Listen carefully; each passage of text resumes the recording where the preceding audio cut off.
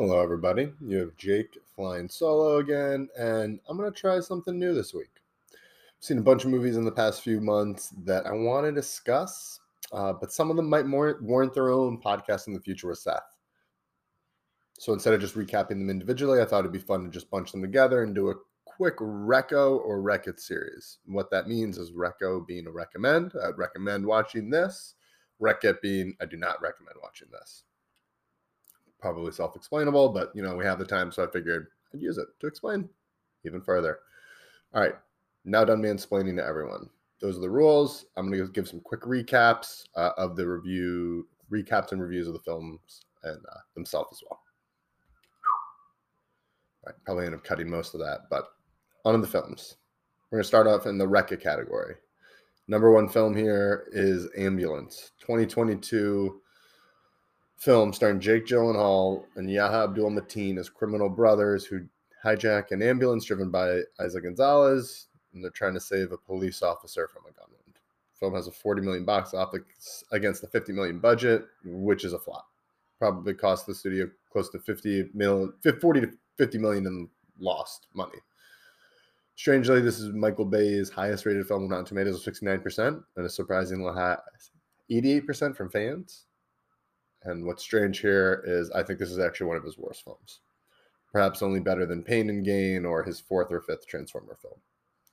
I'm by no means the gold standard of what qualifies a good movie, so I could definitely be out of step here. But here, I had a number of problems with this film. I thought the story was thin, the chemistry was weak, and the action was lackluster. To me, it just felt like a cool elevator pitch spread out over 2 hours. And also, it was a film that was trying to be cool versus actually being cool. And I know Bay can do cool action films. He's done Bad Boys. But this film just fell so short for me. Didn't work as a heist film, a chase film, a buddy action film, a romantic tragedy, or a thriller. It has some elements of all those films, but ultimately it's a jack of all trades, master of none. This film's not for me.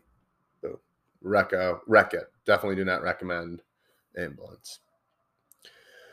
Next on my list is Prisoners of Ghostland. This is definitely one of Cage's weirder films. It has a 60% on Rotten Tomatoes, and it's defined as a Western horror film. I'd say, yeah, I guess. I simply didn't enjoy this film. I didn't enjoy the world of Ghostland. I wasn't particularly attached to any of the characters, and no points did I find the film to be particularly entertaining or thrilling. It was lukewarm at best. It's a shame. They wasted a great duo in Cage and Sofia Boutella. But there's a reason this film was released on VOD the same day as theaters. And there's a reason it only made $63,000 in theaters. It has a 20% fan score from Rotten Tomatoes, so I'm definitely not alone in not enjoying this. This is definitely a miss. Do not recommend under really any circumstances. Last on the Wreck-It list, Last Looks. It's a mystery thriller directed by Tim Kirby based on a screenplay by Howard Michael Gould based on a novel of the same name. Stars Charlie Hunnam and Mel Gibson. Film isn't all bad. It's just not that great. It's trying to be a modern Chinatown with a Tarantino-esque style, but it falls short on both accounts. I like Charlie Hunnam's.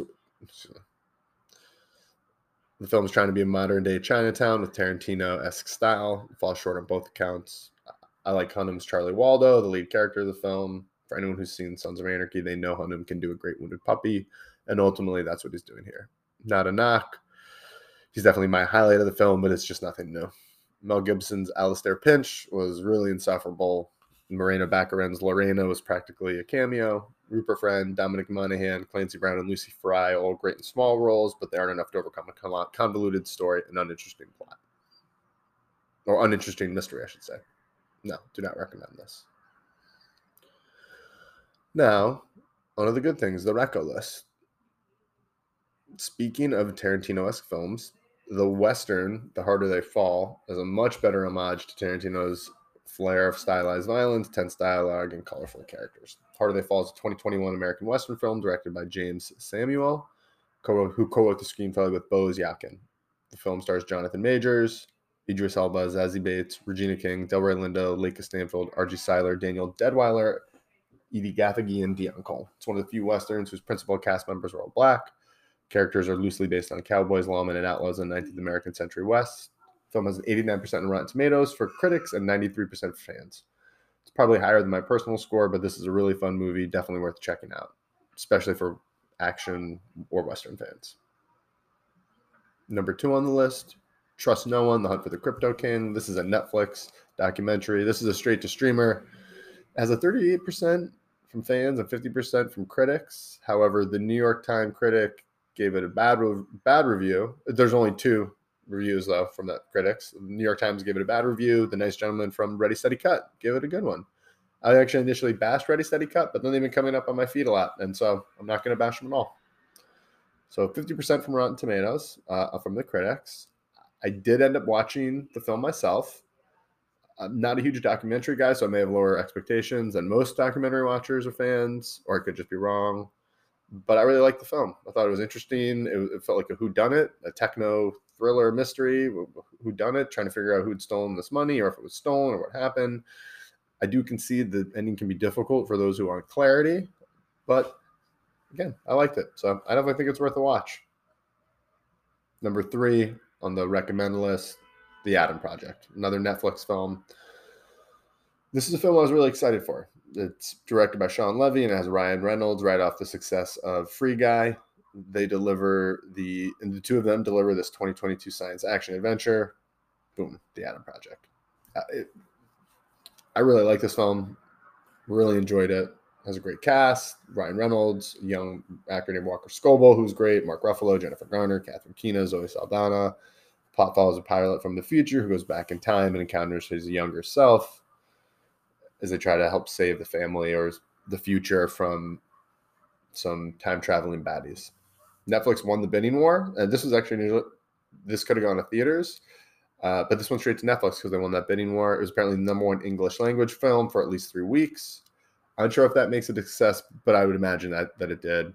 I think this is one of the first films on Netflix I've seen that really felt like it was movie quality in terms of that production just being really tight and being like a full, well-realized, fully developed film. It lacked some of the blemishes that a lot of their other films have had. I think the film's greatest strengths are the cast chemistry and just the balance they strike between family drama and action comedy and some real tragedy. I won't say much more. I really hope to discuss this film in the future with Seth, so I'm going to leave it there. I do think this film has surpassed Tomorrow War, though, in terms of the highest quality streamer release. That might not make sense, but my point is this is, again, one of the films. This is the film I could easily see in theaters and to really make some decent coin, if not a lot of money. So even so, seeing it here on streamers, I like it. I'm glad it's there. Again, I'm curious to understand the economics of the streaming world. I wonder if those 3 weeks and subsequent viewing did make it profitable for them, but I liked it. Strong film, good cast, good effects. Definitely recommend, especially for any family film or for people who are looking to watch a movie with kids. I'd say they probably need to be 8 or 10 or above. All right. Sorry, rushed through those, but wanted to keep this quickly running through those lists for the 3 Wreck-Its or don't recommends: Ambulance, Prisoners of Ghostland, and Last Looks. The 3 films I do recommend: The Harder They Fall, Trust No One, The Hunt for the Crypto King, and The Adam Project.